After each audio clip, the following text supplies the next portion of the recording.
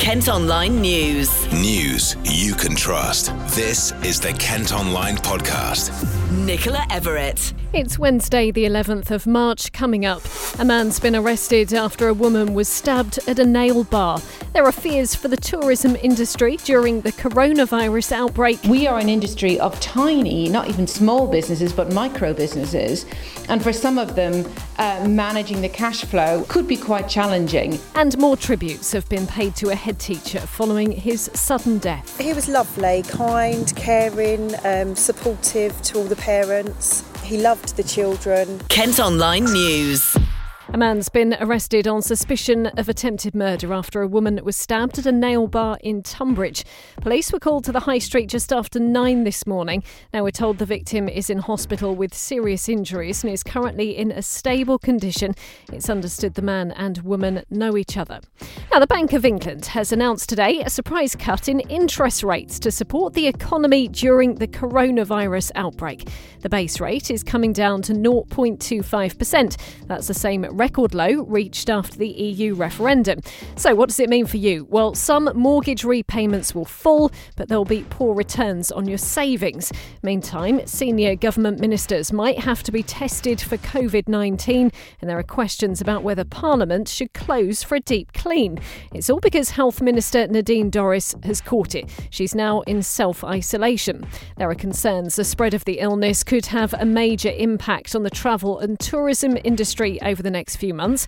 Deirdre Wells is the chief exec of Visit Kent. I think my biggest fear is panic. If we're in a situation where the guidance, is that we have to go into lockdown, as our poor colleagues in Italy have had, we will just have to address that. And the really important thing is to support businesses to come back afterwards. My fear is that people start to do that too early. And also, I think we have to be mindful that we are an industry of tiny, not even small businesses, but micro businesses. And for some of them, managing the cash flow over the next few weeks and months, particularly as we head into an Easter period, which traditionally has been the kickoff of the season, could be quite challenging. I know one thing about our industry: we have a huge ability to bounce back. We did it for SARS, we did it for foot and mouth. So once we're through it, we'll be back and be able to welcome the visitor and deliver some fantastic product. But it's helping people get through that period that is the thing that's worrying me. Over the last couple of weeks, have we actually seen physical evidence of people not wanting to come into the tourism sector as much? I mean, was February, for instance, a harder month? Actually, January and February have been quite strong. I think the only thing that we are seeing at the moment is that some of our international bookings are down. So, for example, France has banned all outbound school visits. A lot of our attractions in Kent are quite dependent on international students. So they've been a bit affected. So bookings for March looking a bit difficult, particularly from Italy and France, and also obviously from China. Domestic seems to be holding up at the moment, and it is 80% of the business. But we're monitoring this literally weekly, which is and again feeding that into government. As you know, thousands of flights to and from Italy have been cancelled because the whole country is on lockdown. It's thought many people are putting off booking holidays abroad as well. Fiona McRae from Travel Insurance Explained, which is based in Kings Hill, has some advice for you. Buy your travel insurance policy as soon as you book your holiday, and look for a policy that offers you cancellation cover for any cause beyond your reasonable control, or words to that effect. The only thing to bear in mind is that if you're buying a holiday now for Italy, say later in the year, and then you want to cancel the holiday because of coronavirus, that wouldn't be covered by any travel insurance policy, because that's what's known as a known event, because we've already had the shutdown in Italy. So that wouldn't be covered, so keep that in mind. If you are booking a holiday and are worried about travelling, our advice would be to follow the FCO advice and don't travel if advised not to. If you've got underlying health conditions, have a chat to your treating doctor or your GP, discuss your travel plans with them and see if they're in agreement. Kent County councillors have been told the authority is preparing for hundreds of staff to work from home as part of contingency measures to deal with the coronavirus outbreak. Council bosses say they'll be using plans which had been put in place for a possible no-deal Brexit. Additional laptops have been ordered to help more employees avoid the need to go into their office. Kent Online reports. Well, the coronavirus has also dominated the new Chancellor's budget today. Rishi Sunak has only been in the job for 27 days. He's announced a £30 billion package to help the economy cope with the outbreak and an emergency response fund of £5 billion for the health services fight against COVID-19. Smaller businesses, meantime, will be given a business rate holiday as well as a government refund for the first 2 weeks of statutory sick pay. The announcement has been welcomed by John Ford, who runs A Ford Awards in Maidstone. I think it will help. Obviously, the smaller shops, from what I understand today, there's a lot smaller trophy shops that are in sort of built-up areas which are not getting the same footfall. So maybe those guys are going to be helped out. I don't think, because our rates, we're slightly bigger, I think our rates are over that threshold. I don't think it's necessarily going to affect us a great deal. I guess for us is we can sustain a period for maybe 3 to 6 months of reduced business maybe. But I do feel that, if it was any longer, then we would struggle. But I think it's great for smaller businesses, but I don't see really how it's going to affect us because business rates, if you're over a certain size, it's not going to help you at all. I guess it all depends on the market that you're in. So if you're in a market that is dealing with people in close proximity, like hospitality and those type of things, then I guess you're going to be massively affected, and there's going to be limited things that you can do, really. We're sort of in that game a little bit because we're supplying to events. I feel that our sales will get hit, and we've also been hit for the last couple of months on supply issues from China. So quite a lot of our items come from China. Also, quite a lot come from Italy, unfortunately.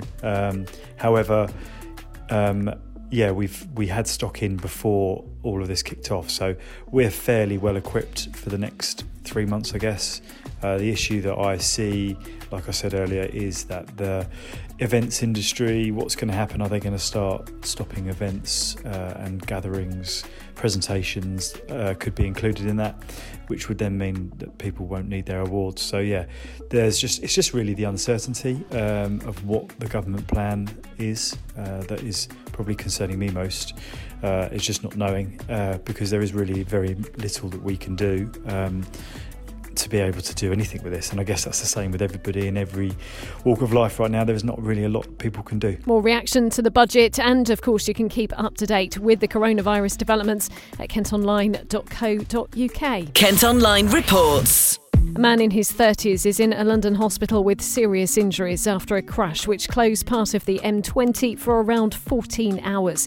The van driver had to be cut free by firefighters following the collision, which also involved 2 lorries and a car. It happened on the coastbound stretch between Maidstone Services and Ashford last night. A second person was also hurt, but not seriously. More tributes have been pouring in for a Maidstone headteacher who died suddenly at the age of just 45. Yesterday, we told you how Darren Webb suffered a fatal heart attack, leaving teachers, parents and children in shock.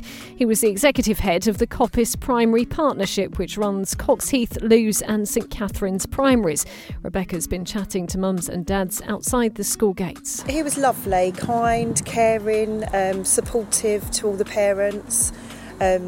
He loved the children.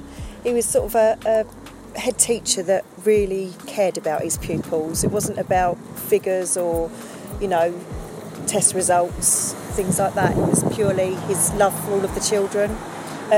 He was lovely. And are there any sort of specific things he did or certain events you remember him at that kind of stood out to you?